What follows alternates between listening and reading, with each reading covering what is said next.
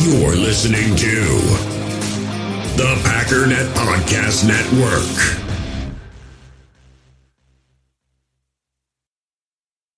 We all have smartphones, and we all know they're pretty amazing, but they also can be amazingly distracting, especially when we're around other people. So US Cellular wants us to reset our relationship with our phones by putting down our phones for $5. That's right, a company that sells phones wants us to put down our phones. And to see what we find, learn more at uscellular.com/built for us.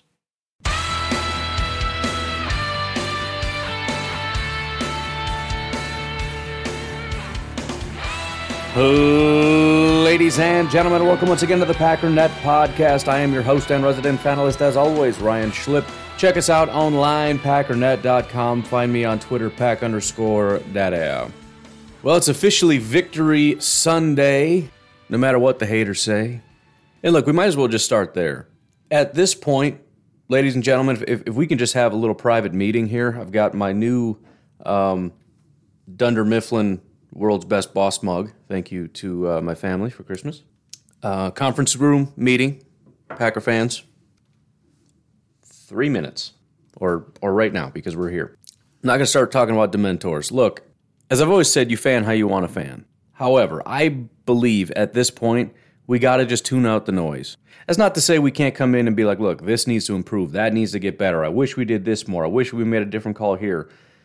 But the sharks out there are swarming, and I'm just saying, don't go swimming with them. Okay, if you want to stay on the island with us and be like, hey, man, I wish Garvin held the edge a little better. Be like, yeah, me too. You know, but don't go swimming out in the deep waters with the circling sharks, like the computer nerd Ben Baldwin and all the Bears fans who have literally nothing better to do, because their season's over. It's been over for a while now, but they have nothing better to do than sit and wait for a non-call against the Packers so they can claim that that's the reason we won the game. As if we didn't have 500 interceptions and like 50 sacks. And by the way, they're also saying nothing about all the non-calls against the Browns. They're not saying anything about the fact that we clearly won that challenge, but they didn't give it to us, right? And I didn't go on Twitter and be like, the refs. To be fair, I have done that before, not in those exact words, but you know, I didn't really see too much in this game that was horrifically bad calls, including the call that Rasul didn't get, in which he ended up with a pick. In fact, as people were talking, I mean, when I saw it live, I was like, yep, that was a penalty, should have been called. Oh, well, stuff happens. First of all, the reason I wasn't upset is it's clearly not egregious. That's the kind of ticky-tack stuff that if we just decided for fun, let's go back and review every single route by every single receiver and every single corner, you know how many times there's going to be like a slight hand on the jersey to try to slow him down a little bit?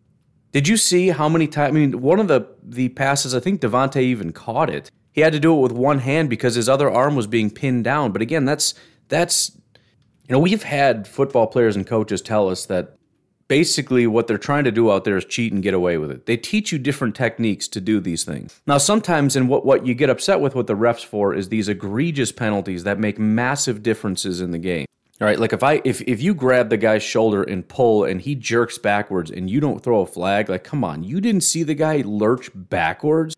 But if he slowed down like a half a mile an hour because our guy kind of sneakily snuck his hand on his back and grabbed the jersey a little bit to kind of slow him down, that's the kind of stuff that happens every play. Same with that whole like, well, I'm just running, but my hand just happens to be on top of your hand.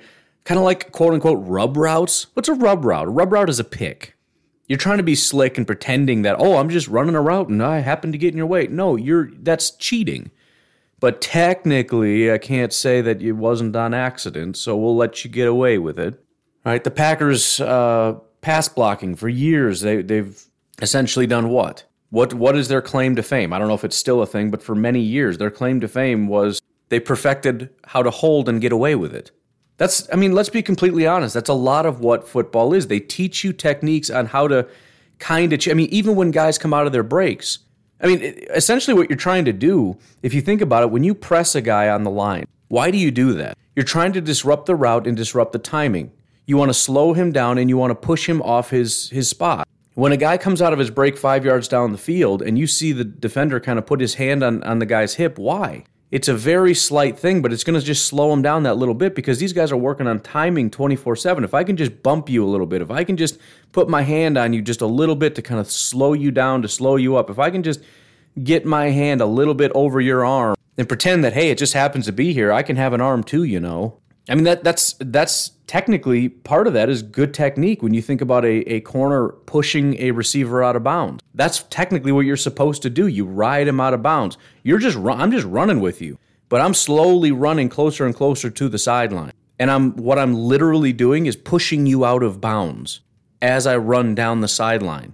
That's not even a penalty. That's just called good technique. The NFL has never even addressed that as, hey, it looks like you're pushing a little, which I hope they don't, and you could see that happening someday. But even all that aside, upon further review, there was a clear push-off. And as Brett Coleman said on Twitter, generally, and I think he's given the refs too much credit, as though they actually watched this and computed this. I think they just missed everything or just let it play. But generally, referees are going to let the corners give as good as they get. And when you get a receiver, who, by the way, you want to talk about more quote-unquote good technique that's technically cheating, one way to do a push-off without actually pushing off is to just run straight into the defender and push him straight back and then come out of your break. He plowed right into our guy to kind of throw him to the ground and then try to cut inward. But he also threw a hand in there and tried to push off, and Rasul's like, no, you're not going to push me. So as he's being pushed, he's pulling. And yeah, he pulled longer than he was pushed. So if you freeze frame it, after the push-off, you just see a hold. So, I mean, listen, if it gets called, then it gets called. If it doesn't get called, it doesn't get called. But that was not an egregious thing by any stretch. And again, we just got to stop, and that's why on Twitter yesterday I was just gloating and doing what I said I was going to do several weeks ago, which is from now on, just say, yes, we cheat. That's what we do. Because what do you say to that? No, I mean, say that to somebody else. It's beyond, it's not even debatable anymore, the Packers cheat. Something to that effect, which, I mean, again, my first instinct is to argue.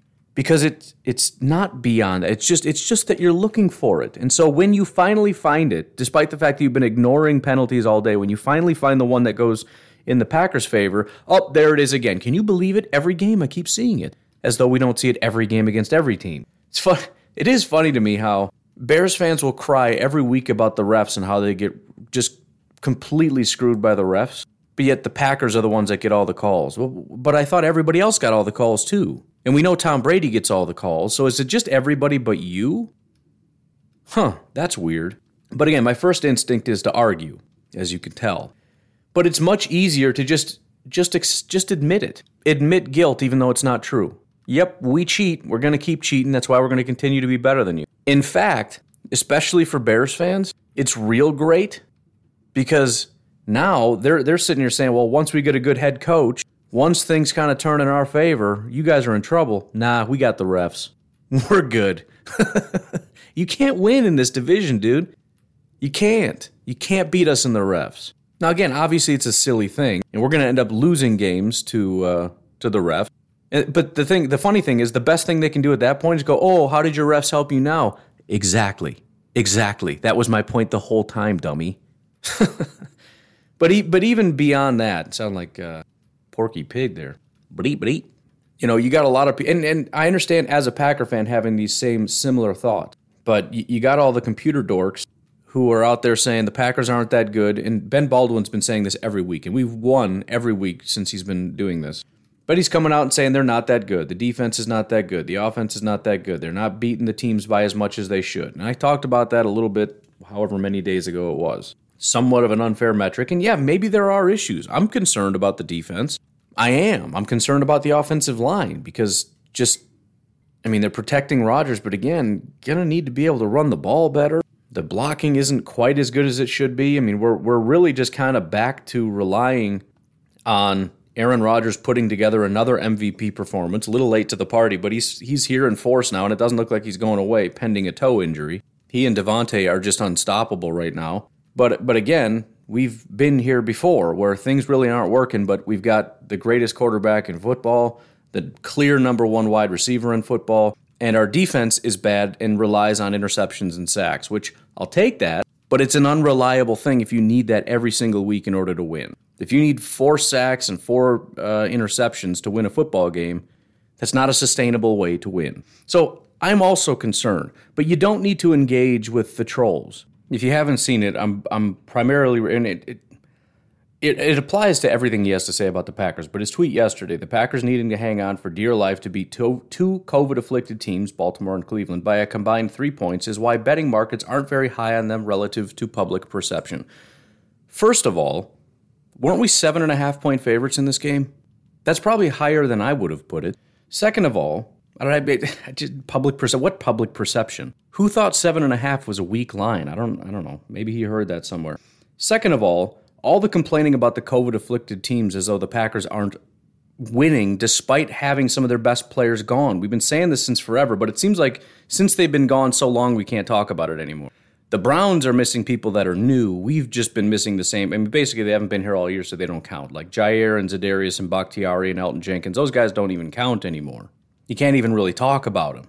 How about Whitney Merciless? That guy was doing fantastic things for us, and we lost him. We've had a hodgepodge of offensive linemen that keep going out and keep coming back and keep going out. Corners, we keep losing corners. Kevin King's just coming back. We've had different linebackers come and go. Aaron Jones has been missing for stretches. How about our number 1 tight end? Are we not allowed to talk about DeGuara? Well, that was a long time ago. Not DeGuara. See, I'm already moved on. Are we not allowed to talk about Tunyon? Because that was a while ago. He's out for the year, so we don't talk about that anymore. Yes, the Browns are going through some stuff. I mean, they had their number 1 receiver, they had their quarterback, they had their number 1 pass rusher. Who was the best player they had that was out? They had their top 2 corners back, who played fine. They had J.O.K., the linebacker, who was their top linebacker.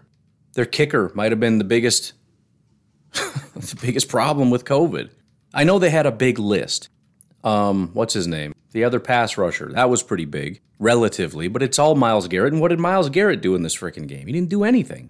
So, listen, I completely agree that I wish the Packers had done better. I completely agree that the defense needs to be better than that.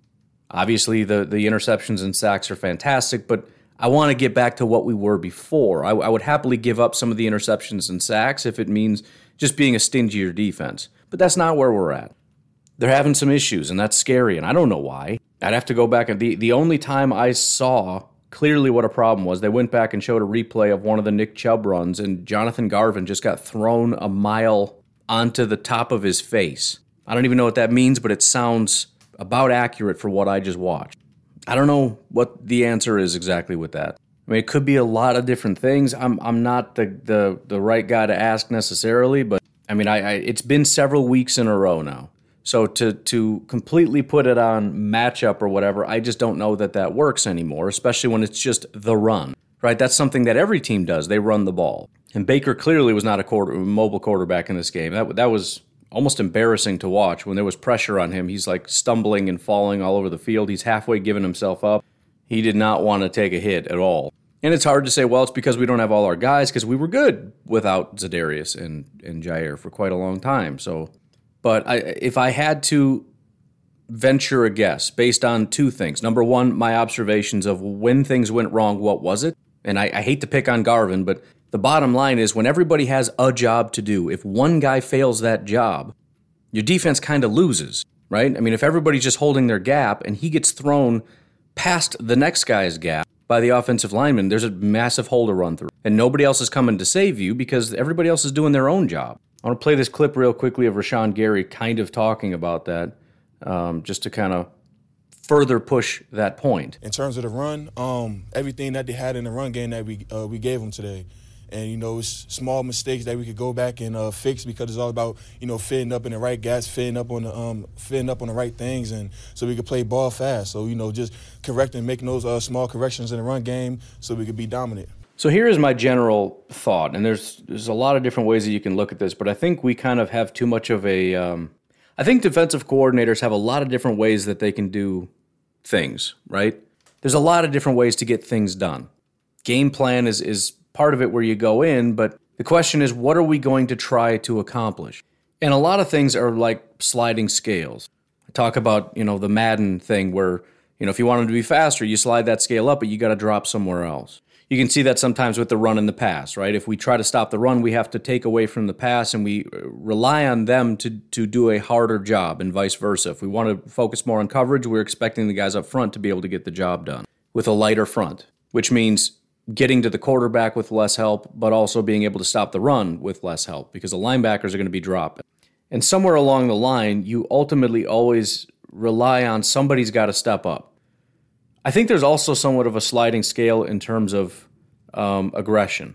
When you listen to Rashawn Gary talking about everybody just needs to be able to slot into their gap so that we can just play fast.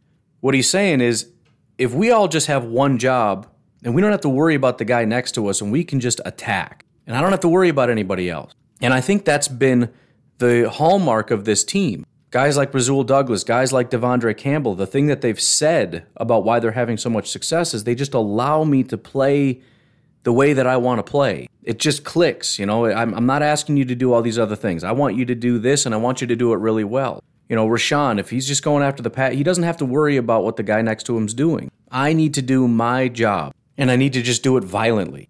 I do think that there is a sense of creating a different style of defense that protects against essentially bad football players, where we dial down the aggression. We've seen this in several instances with, for example, with mobile quarterbacks. You dial down the aggression to where you're not trying to penetrate as much, you're kind of hanging back. I saw that for years with Clay Matthews. It drove me insane, where the guy would just kind of hang on the outside. Like he's not even trying to get to the quarterback, just containing. And so the quarterback could sit there for 10 minutes if you wanted to. I don't exactly know what it is or what it would be, but I have to assume that there is somewhat of a phalanx approach. Something the Greeks used to do, the 300 and those types of guys. But they would create a wall, but the point is, it wasn't just a wall of people. The shields would overlap. So in a sense, you're getting double protection. I'm not only doing my job and holding, but I'm also covering for the guy on my left and my right, and the guy on my left and my right are helping to cover for me. Now that's going to dial down the aggression because I have to give some energy to watching out for the guy next to me. Again, from a schematic standpoint, I don't know exactly what that looks like, but I think it just essentially is a more conservative approach to playing football. And I don't think Joe Barry and the defense really want to do that because that's been their identity. And it's going to do something to the psyche of the defense to say, listen, we're not very good right now. We're giving up too many explosive plays. We're going to have to dial it back a little bit, be a little bit more conservative, and play like a garbage defense. I don't think they want to do that. And fortunately, they were rewarded with the aggression resulting in sacks and interceptions, and that ended up winning us the game. But the negative part of it is, with too many holes along the defense, if you have an every man for themselves kind of a defense, all it takes is one man to mess up, and things fall apart pretty quickly. So, look, they got to figure it out, and it's like that for everything, and it's not an easy thing. It's not an easy thing for Joe Barry to figure out. Every defense has strengths and weaknesses, and you got to figure out how to hide the weaknesses and accentuate the strengths.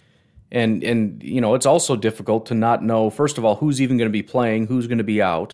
But on top of that, you don't know who's going to have a good day and who's going to have a bad day. So you might have a game plan to let the edge rushers just kind of go all out, and they're just not having a very good day. Well, now your whole game plan is just kind of wrecked, and now what do? Well, you just adjust. Well, first of all, one of the things I wanted to highlight that I said we didn't really have time to get to, I mentioned the Sam Holman on Twitter. Let me just read it because I said I would. This is about the Ravens, but I think it goes to kind of the larger point. And the larger point being, they do make adjustments. When fans say, why don't they make adjustments, what they really mean is, why isn't this getting fixed? You don't know that they're not making adjustments. You don't know that they're not doing something different. You just know that whatever they're doing isn't working. And if they change something, it's still not working. But anyways, here is the thread that he put together for the Ravens. I will just read it in its entirety. Some thoughts on the Packers' defensive issues versus the Ravens. There were quite a few things that went wrong, but the good news is there weren't many schematic issues. There were a lot of anomalous factors that we haven't seen this season and hopefully won't see again. First is the numbers dilemma that the Ravens place on defenses. In the first half, the Packers ran a lot of five-man pressure, or four-man with a spy, to clog up potential scrambling lanes with only 6 in the secondary. They were getting eaten up by Mark Andrews. Some poor play by Savage and creative offensive design compounded these issues. So again, you've got your initial plan. We've got a 4-man rush and a spy, so we got 5 men up front. That leaves 6 in the secondary. That is our initial plan. The problem, Savage is losing. right? Just straight up. That's the problem. It's not that Rashawn is messing up. It's not that Kenny's messing up, although I don't think he played. It's not that Preston is messing up. It's not that Kiki's messing up. One guy messed up, and we're getting destroyed. Continuing on. Along with that came more four-man rushes, which had trouble staying gap sound. The Packers have been fine against mobile quarterbacks before, see the Cards-Bears games, but they haven't had to deal with a dominant receiving performance in those games. So what is he saying? We did make an adjustment. We need more help in coverage, and as a result, what happened? We got eaten up by a mobile quarterback because we don't have enough guys to cover all the lanes. It's a lose-lose situation. Pick how you want to die. Goes on to say, particularly from an interior receiver that can draw more attention from linebackers that would normally spy. So not only is it just a numbers game in terms of defensive front and defensive backfield, but particularly what they're attacking is the linebackers. The linebackers are the ones that are trying to do the two hardest things here, which is protect against a mobile quarterback and protect against your tight end gashing you. You can't do both. You can do one or the other. He goes on to say, thus, Green Bay had to choose between devoting resources toward containing the quarterback or reinforcing coverage. In my opinion, a real no-win situation with how the defense was executing. So again, it's lose-lose because we don't have players good enough to execute. Somebody has to be left on an island to make a play, and we don't have any guys that can just stand up and make a play. We needed Savage to be able to stand up man-to-man and just take him out, and he couldn't. So now we have to change up the initial game plan, because again, the initial game plan was one that would work, but no game plan works if guys can't execute it, right? Everything works on paper. It comes down to guys executing, and if they can't, then you're in a lot of trouble. Goes on to say, when they put a five-man rush out, Andrews made plays. When they put more coverage players out there, Huntley hurt them with his legs. Luckily, they have been mostly good against tight ends, and there aren't really any mobile quarterbacks that we'll have to face in the NFC playoffs, except Murray, who they already were successful in containing. So I don't think that this will become a trend. So this is kind of what I said and why I was a little bit more optimistic about the Browns. We'll see what Sam has to say about this game and why this one didn't work. But again, this was a different kind of a challenge. It was a lot on the ground, but it really wasn't just on the ground. I mean, they kind of picked us apart through the air as well. It really just felt like they could do whatever they wanted. He goes on to say another issue was the lack of negative plays. I think this is where the absence of Kenny Clark really hurt Green Bay. They really couldn't generate many sacks, tackles for a loss, though a lot of credit for that is due to Huntley, who got the ball out fast and accurately. So a couple things. Number one, big bonus to the defense for finally getting those negative plays. Number two, the idea that Huntley's in, so we should be able to destroy this team because he's trash, except he didn't play like a bad quarterback. If he's getting the ball out on rhythm, on time, to the right guy, accurately, what difference is there between Huntley and Aaron Rodgers? At that point, there's no difference. If you're going to throw to the same guy at the same time and throw it accurately, it's the same play, it's the same pass. It's on the defense to create situations that complicate things for this guy to bring out those massive differences, right? If you give him a comfortable pocket and a wide open receiver, it doesn't matter if you're playing Aaron Rodgers or Tyler Huntley, because any NFL quarterback can make that throw. You got to bring the pressure, et cetera, et cetera, et cetera. Goes on to say Kenny Clark's athleticism would have been invaluable in containing the quarterback with a four-man rush. One thing they could have tried, since they were already having trouble getting home with four, is subbing one of their pass rushers out for a quarterback spy on passing downs. I don't love using a three-man rush, but if they use stunts games, they may have been able to generate enough pressure to flush the quarterback to the spy while keeping guys in the secondary to handle Andrews. So, and again, this is where we get annoyed, but from a schematic standpoint, you're really in a tough spot. And so if Sam was the defensive coordinator and he said, let's try this, let's try a three-man rush, see if we can't scare him or bait him essentially into running, and then our spy picks him up, and that's just how we're going to stop this. But if we see a three-man rush and they don't generate any pressure, and despite all the guys in the backfield, he's standing there comfortably and he can still throw the ball to somebody, we're going to lose our minds because you're an idiot. You're the worst defensive coordinator I've ever seen in my life. Why would you do a three-man rush against a mobile quarterback with, right? Point is, again, it's lose-lose. Anything we're doing is not working. And no matter what you do, it can work if you just do it right. On paper, it'll work. Just like, Sam said it out loud, and if it works that way, it works that way. You bring a three-man rush, you do enough to scare him or flush him out, and as he's running, you got Devondre or whoever just gets over to the sideline. Maybe it's a 3-yard pickup, but we push him out of bounds, and there you go. Hey, we'll take that. Compared to what you guys have been doing, if we can limit you to a 3-yard play, I'll take that.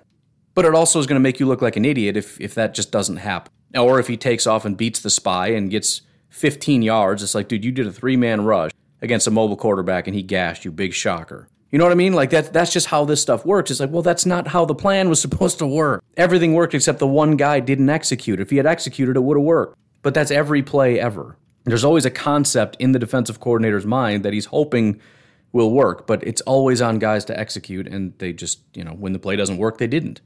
He says, finally, on a rewatch, I didn't have as much problem as I did in real time when Barry made adjustments. He really started to shade coverage to Andrews after the second Ravens drive, and that did that increasingly throughout the game. So again, there were adjustments. There were constant adjustments. I think that's probably generally true of the Packers and of teams in general.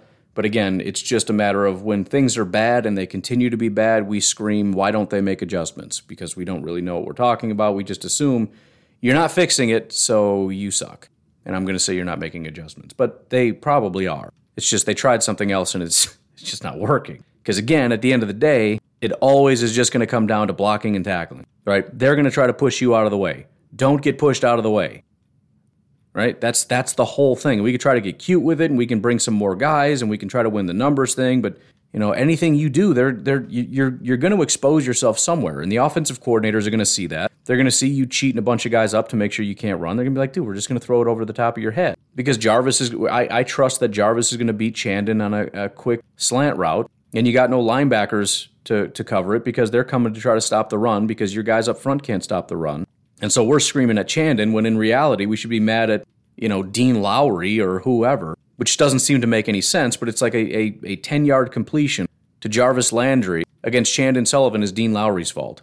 It seems stupid, but that's kind of how it is. It's just this never-ending back-and-forth battle. And I just, Twitter's here, it just did one of those things where it flashes new posts or whatever. And thing I saw right away was a post from somebody, I don't know who it was, saying, what is it with this soft defense lately? Again, there's a massive sort of butterfly effect with everything. If you change it to whatever it is you want to change it to less zone, more man coverage. I mean, if you want to try that, I don't know that that's where we're at our best, especially when you got a guy like Rasul Douglas who's just feasting. Again, a lot of these interceptions are guys just hanging back, watching the ball, and just jumping it. You really want guys with their backs turned? Have you seen our guys with their backs turned? They're terrible. They don't ever know what to do. They don't know when to turn around, what to do when they turn around. Usually they turn around, they start flailing and fall down, and then the receiver catches it and runs it in for a touchdown. There's your aggressive defense. Is that really what you want? If what you mean by soft is letting them run against us, then yeah, I don't really know what the defense is doing with that or what we should do about that. But at the end of the day, it's always just going to come down to guys are not doing their job. And maybe there is some magic formula that Joe Barry could find where if you put this piece here and this piece over here and bring this guy in here and do a little bit more of this, then we'll just be able to stop. I don't know. Maybe there is a weakness against the Browns that they just would not be able to overcome, that we could actually execute.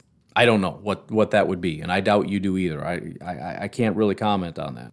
But again, at the end of the day, as scary as it is, as frustrating as it is, as worrying as it is, because I don't think that level of play on defense is going to be good enough to win consistently in the playoff. The identity of the team is and always has been finding a way to win.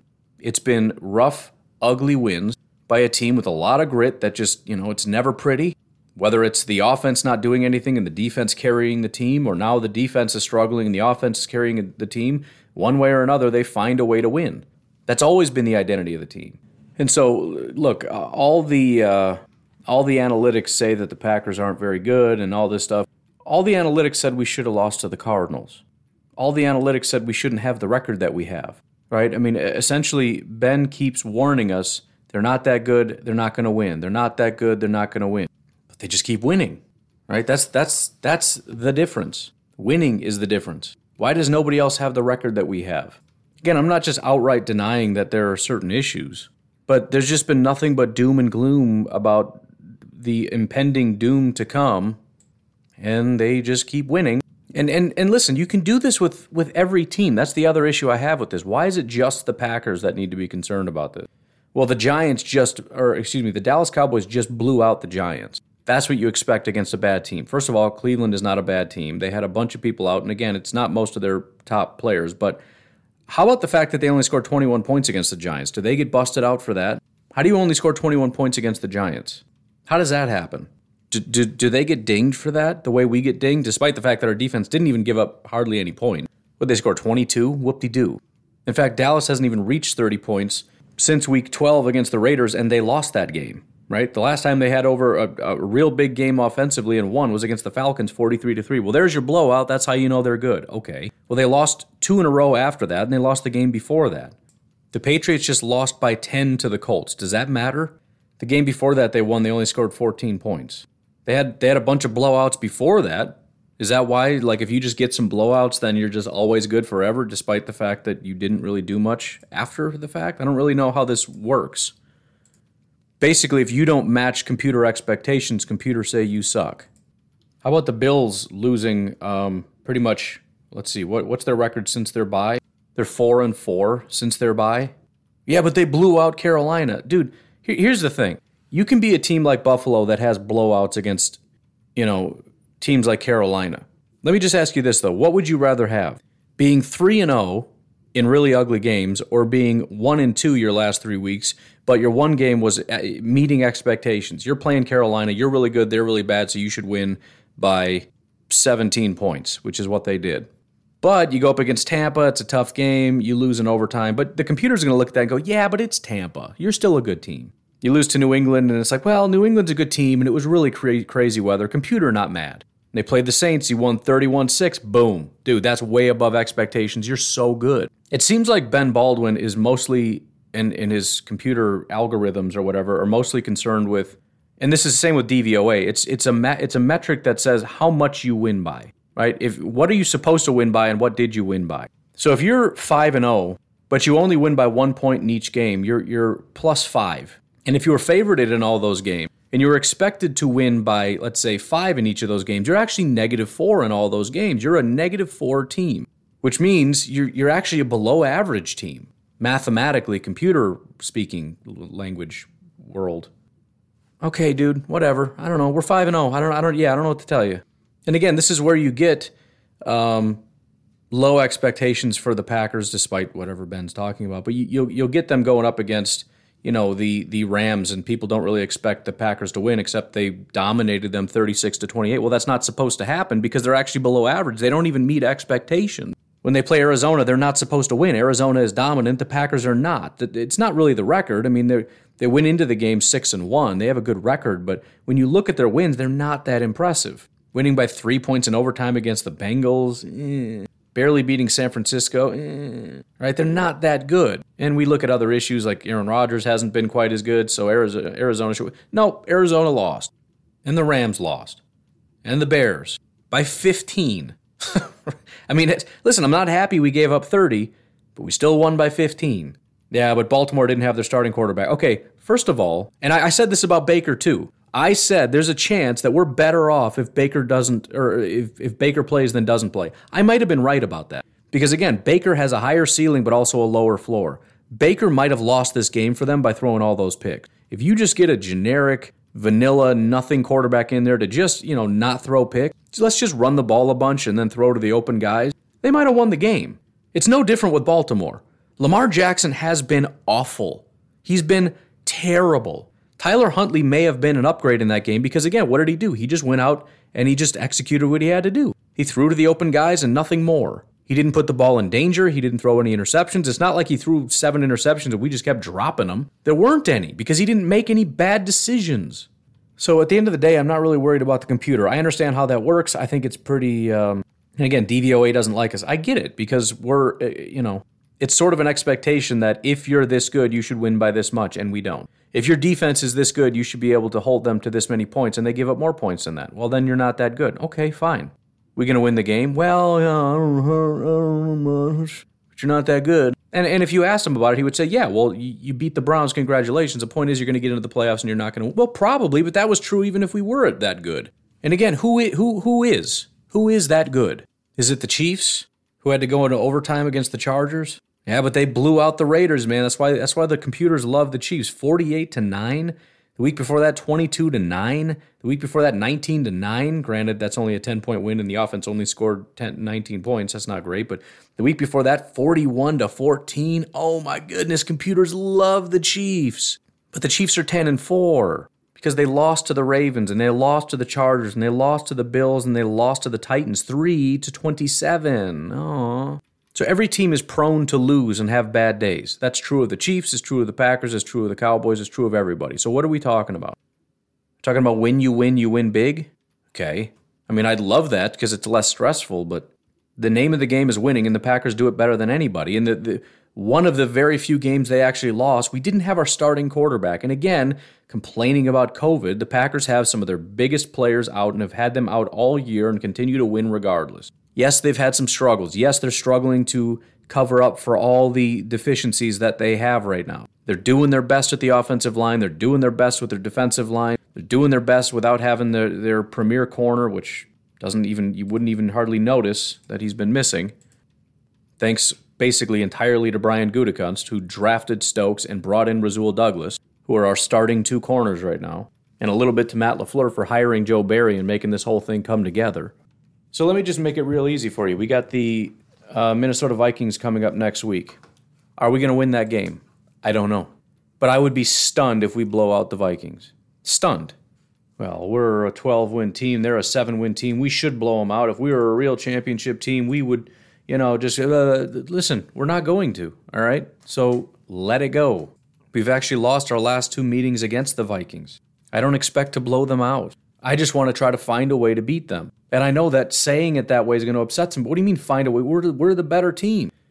I don't know what to tell you, man. The Vikings are a good team. I don't know why they're 7-7. I mean, I do and I don't. We can sit here and talk about all their negatives and we can talk about all the problems that they have, but the Packers are not game planning for why they suck. They're game planning for the fact that Kirk Cousins carves us up. That guy plays at 110% every time he plays against Green Bay. We're game planning against a team that runs the ball well. We're game planning against a dynamic wide receiver duo, and I have no idea who's playing and who's not playing. I don't know what's going to happen. For all I know, COVID's going to be so bad that the game's going to be canceled or pushed back or postponed or whatever. I don't know what's going to happen, but I know they've got a really good bunch of scary people on that team. And another handful of guys that maybe on the season haven't been very good but can easily pop off and have a great day. And I don't know which Green Bay Packers are going to show up. Who's going to be good? Who's going to be bad? I don't know who's going to be playing, who's going to be out. I don't know who's coming back. Is Bakhtiari coming back, or did we just lose somebody else? I don't know. But it's going to be a knockdown, drag-out fight, and I just want them to win at the end. And if we win, there's going to be a lot of talk about Packers and referees and penalties. There's going to be a lot of talk about how you should have won by 15 and you only lost by 2, therefore you're terrible. Ha ha, you are losers. Okay, I don't care. This is not going to be an easy matchup. Just find a way to win. That's the sentence I choose to use, and I'm standing by that. Same is true, by the way, of the Lions. Oh, no. You can't, No, yes, I can. The Lions have had a real knack this year of just absolutely exploding once in a while. We beat them 35-17 the last time we played them, and they've got a terrible record, so I understand, well, we should, It's in Detroit. They're actually 2-1 their last 3 weeks, despite being 0-10-1 prior to that. They beat Minnesota 29-27 and beat the Cardinals 30-12. Those are two teams that are good football teams. They have that ability to just magically show up. And I listen, point to the roster and show me why the Minnesota Vikings or the Cardinals should have lost to the Detroit Lions. They don't have anybody. Their quarterback is terrible. They don't even have wide receivers. What is Detroit's defense? I can't point you to their star players that would have caused the Cardinals to only score 12 points. Well, they didn't have Hopkins. I don't care. Detroit doesn't have corners, period, or really good safeties or linebackers or pass rushers or whatever. So find a way to win the game, maybe. 12 points? So I don't expect any of these upcoming games to be easy games. They're divisional games, they're going to be difficult games, and we just have to find a way to win the next 2 weeks, the way that we found a way to win the last several. Anyways, we should probably take a break. We'll take a break. Patreon.com/Pack_Daddy if you'd like to support the podcast. We'll be back momentarily. We all have smartphones, and we all know they're pretty amazing, but they also can be amazingly distracting, especially when we're around other people. So US Cellular wants us to reset our relationship with our phones by putting down our phones for $5. That's right, a company that sells phones wants us to put down our phones. And to see what we find, learn more at uscellular.com/built-for-us. In the hobby, it's not easy being a fan of ripping packs or repacks. We get all hyped up thinking we're going to get some high-value Jordan Love card, but with zero transparency on available cards and hit rates, it's all just a shot in the dark. Until now, introducing slab packs from arenaclub.com, the only repack that provides real value, a complete view on all possible cards, and clear hit rates for each one. Now when I buy slab packs on Arena Club, it finally feels like I know what I'm getting. And honestly, the best thing for me and my son is the fact that we're kind of novices into this. When I walk into a card shop with my son, and a card says it costs $40, kind of just taking his word for it that that's a good value. So I appreciate the transparency on grading, as well as just getting excited about seeing what you could potentially get. Right now, you can get 10% off your first purchase by going to arenaclub.com/packdaddy. Wow, that's crazy offer. 10% off a $400 slab pack. That's $40 right there. Anyways, that's arenaclub.com/packdaddy for 10% off your first purchase.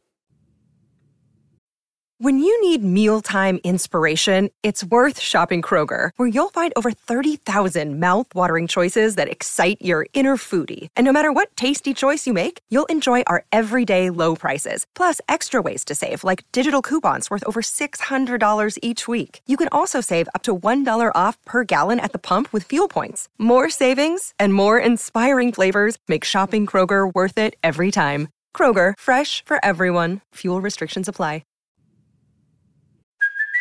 Hey, it's Kaylee Cuoco for Priceline. Ready to go to your happy place for a happy price? Well, why didn't you say so? Just download the Priceline app right now and save up to 60% on hotels. So whether it's Cousin Kevin's Kazoo Concert in Kansas City, go Kevin, or Becky's Bachelorette Bash in Bermuda, you never have to miss a trip ever again. So download the Priceline app today. Your savings are waiting.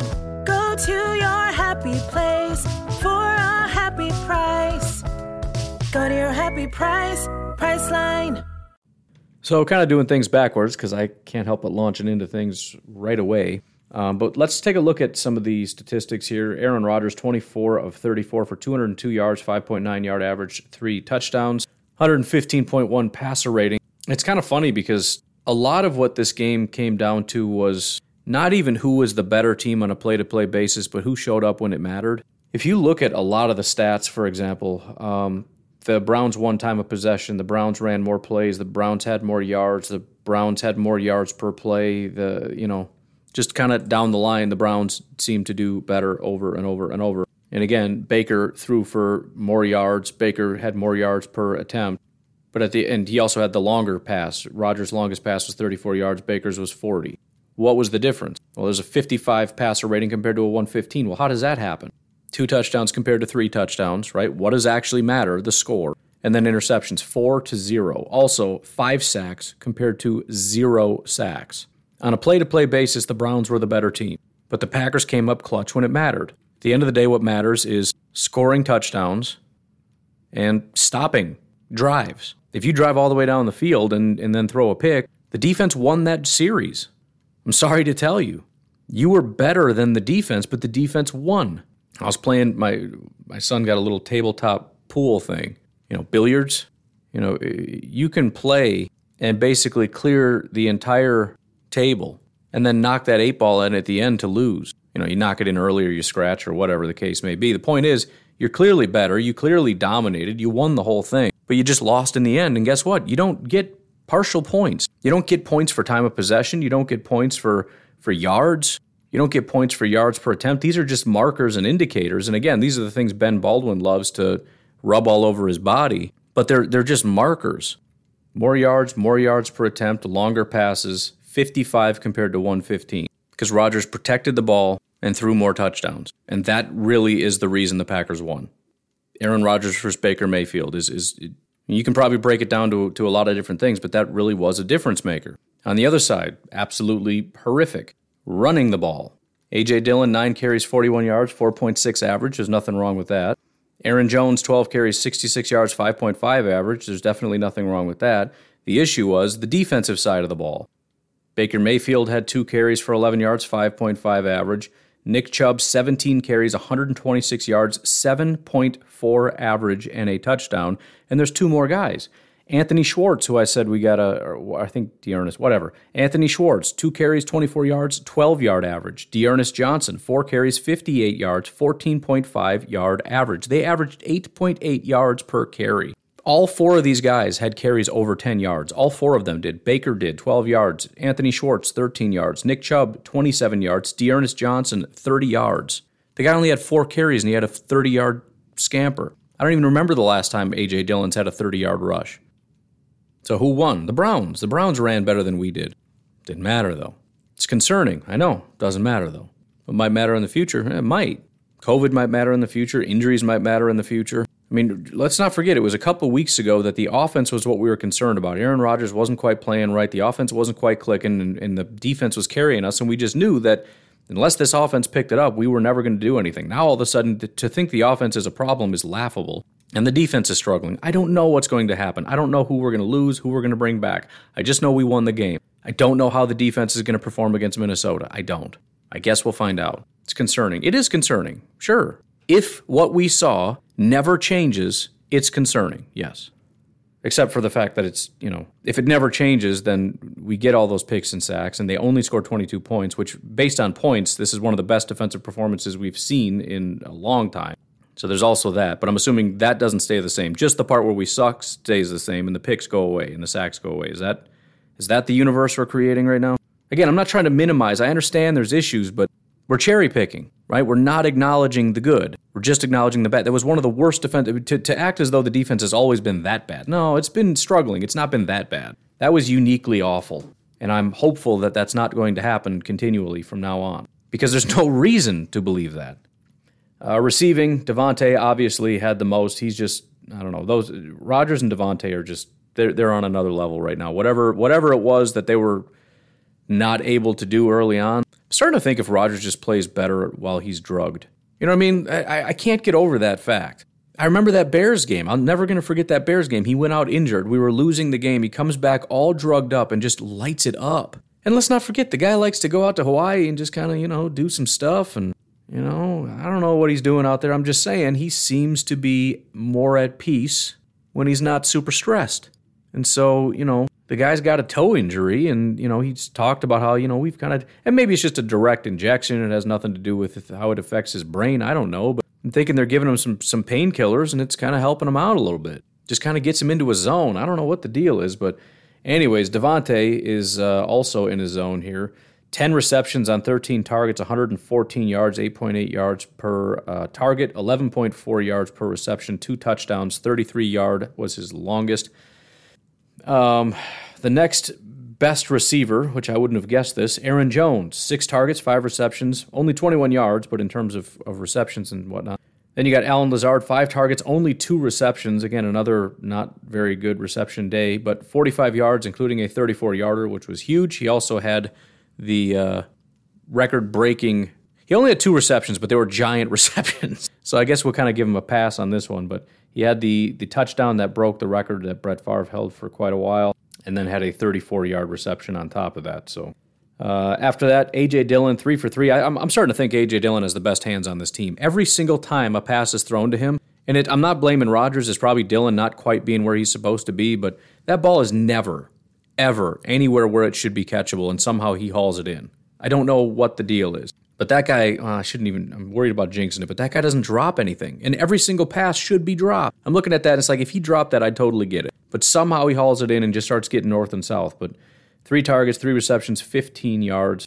Josiah DeGuara, 3 targets, 2 receptions, 5 yards. Mercedes Lewis, 3 targets, 2 receptions, 2 yards. And then Juwan Winfrey was 1 target, 0 receptions. Then we get to the fun part, the defense. Devondre Campbell led with tackles. I thought he had a pretty decent day. I didn't see every single snap, but on a day in which the tackling seemed to be a problem, I thought Devondre is just, he's just what he is, man. The guy he seems so strong. You know what I mean? He gets his paws on people and they just go down. Sacks on the day, Preston Smith with 1, Dean with 1, Rashawn Gary with 2, and Tipa Galea, which again, I know I'm saying it wrong, but that's how I say it, also with a sack. I believe that is his first sack. And I got to be honest, man, I don't know where my brain was in this game. When I was listening to the Rashawn Gary interview, they kept talking about 2 sacks. And I'm like, 2 sacks? They had more sacks than that. Why do you keep saying 2 sacks? And I'm like, are they talking about Rashawn Gary had 2 sacks? Like, Rashawn didn't have any sacks in this game. I don't remember one of his sacks. I remember Dean's. I remember Preston's. Kenny scared him out of the pocket, and Preston went and cleaned it up. I remember Tipa's. I don't remember any of Rashawn's. I distinctly remember watching the game thinking, Rashawn, now is your time, dude. We haven't really seen you yet. You need to be making a play here. As things got down to the wire, I was like, Rashawn's due. I blacked out, I guess. I don't know what's going on. Although I do, actually, you know what? Now it's coming back to me because I was picturing a couple of those sacks where the pocket just completely collapsed. And so Rashawn probably got on top of him and I didn't really catch it. And now that I think about it, I do remember him dancing. So he obviously got one of them. But I think that's what it was. It was just kind of the pocket collapsed and it all kind of just, I didn't really notice, I guess, who was the main driver of that. But I do remember Rashawn dancing once, and now I recall one of those sacks. Anyways, interceptions, 2 for Rasul Douglas because the guy is just an absolute freak. And I will say, and I don't know if it was on accident or on purpose, but I'm going to give him credit for it. If he did that second pick on purpose, that was just insane. Because I remember when I watched it, I just thought, man, Baker's just playing like garbage. That is so stupid. And when they showed the replay and showed Rasul Douglas bail out and then double back, in other words, he left the guy wide open. And that's the thing that makes me think that it was on purpose, because how did he know he was there? It's one thing to be looking and go, oh no, I see that guy and I left him there, I better go cover him. It's another thing to bail from that position, face the other direction, and then double back because you know a guy's going to be there and undercut a route. There's a video of Bill Belichick talking about the best defensive play I think he's ever seen, and it was in the Pro Bowl. And I think it was Ed Reed. And Ed Reed did essentially that. He sprinted to the middle of the field and then just no look, didn't even look. He doubles back to the sideline and jumps the route. He just timed it perfectly. He knew that if I run full speed in this direction, that guy's going to be open. And the quarterback's going to see him open and he's going to throw it. And if I turn and bail, that ball's going to be hanging in the air and I can go get it. Again, I don't know if the guy just messed up and then something clicked in his head like, oops, because maybe the other guy he watched as another corner was there to cover him and he's thinking, shoot, I better get out. I don't know. But if there's even the slightest chance that he did that on purpose, he just pulled off an Ed Reed. I mean, he just pulled off a Charles Woodson-esque play. He pulled off I've been in this league doing this for so long. I'm so good. I'm trying to perform like next level stuff. Like things that a coach would never say, hey, let's try this, right? Like this is not something you even draw up because it's so stupid. Like there's no words for that kind of a play. So I'm really torn on that because it feels like he made a mistake and then figured it out. Kudos to him for that. And then just bailed and got lucky. But again, I don't know. I don't know.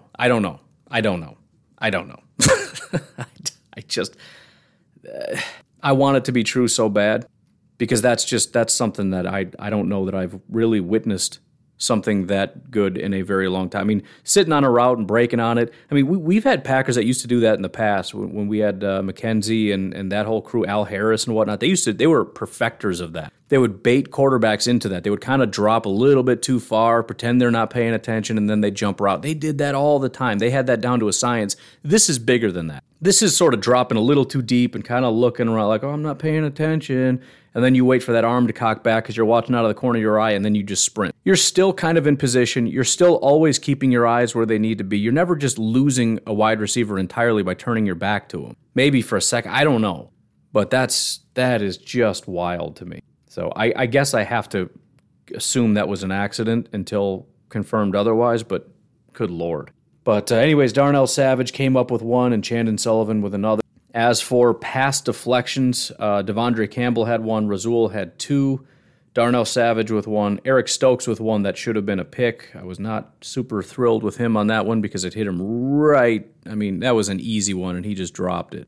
I was upset because it would have ended the drive and they continued to drive after that. I don't remember if they got points or how many or what all happened, but then also like, dude, Stokes, we want to cheer for you so bad. We want you to get in on this party where everyone's just getting a bunch of picks. We want to just jump up and down and say, we got a steal here, we got a stud here. And I get it, you're having a good day regardless, but we really needed you to get that ball, dude. We needed you to get that pick. That was important in our ability to really just start jumping up and down about how great you are. Anyways, we don't have, it's 7:30 in the morning, we don't have the PFF grades up quite yet, but we do have the recap. So I'm going to quickly go through that. Starting off with the quarterback, Rodgers was efficient through the game but had some issues when throwing to intermediate part of the field. However, he did not throw an interception and was not sacked. So they have his stats based on distance. Throws behind the line of scrimmage, 7 of 7 for 26 yards, 0 to 9 yards, 14 of 19 for 100 yards. Then you got the intermediate range, 10 to 19 yards. He was only 1 of 6 for 9 yards, although he did have that was a touchdown throw. And then 20-yard passes. He was somehow better on deep throws, 2 of 2 for 67 yards. You love to see that, man, because when things aren't working, that's always seems like the first thing to go is the deep ball accuracy. But to be 100% on deep balls, even if it's just 2, that's pretty fantastic. Looking at running backs, Packers running back committee, Aaron Jones and A.J. Dillon once again split carries. Jones handled 12 attempts for 66 yards, 59 of which came after contact. He also forced 3 missed tackles. Dillon was given 9 carries, which he took for 41 yards, including 31 after contact. So again, a lot of yards after contact for these guys because that's pretty much all they have to work with. Aaron Jones in particular was fantastic with that because there were numerous plays where I'm like, well, there's a loss of 4, and he ends up getting 20 yards on it. Like, what the heck is that? I thought he was down 4 times. Adams has thrown at 15 times and caught 10 passes for 114 yards. He did drop 1 target. I'm pretty sure the stats were different from what I saw. But anyways, he did drop 1 target. He put up 3.35 yards per route run, which is psychotic, making him the only Packer player with a figure above 2 yards. Adams also generated 142.3 passer rating when targeted. Green Bay Packers front 5 didn't give up a sack, but Yash and Royce each allowed 2 pressures. They were the only players with multiple pressures surrendered. That's insane. First of all, Yash is going up against Myles Garrett. He's one of only 2 guys that gave up multiple pressures. Whoop-de-doo. Royce gave up 2. Nobody else gave up 2 pressures in this whole game. That's crazy. 4 linemen recorded multiple pressures, and Kenny Clark and Preston Smith each came away with 3. Dean Lowry posted 1 sack, while Smith and Rashawn Gary each had 1.5. Again, PFF doesn't do fractional, so they're going to give him 2, but there you go. Devondre Campbell made 7 tackles against the run and 2 defensive stops. Chris Barnes was thrown at 4 times and allowed 4 catches for 56 yards and 2 first downs, so that's not great. Looking at the secondary, finally, Eric Stokes saw 6 targets into his coverage, but he gave up just 3 catches for 29 yards. Chandon was targeted 4 times, allowed 2 catches for 36 yards, and obviously had that pick on top of it. So great day for those fellers. Gave PFF one final refresh to see if the grades are up. They're not.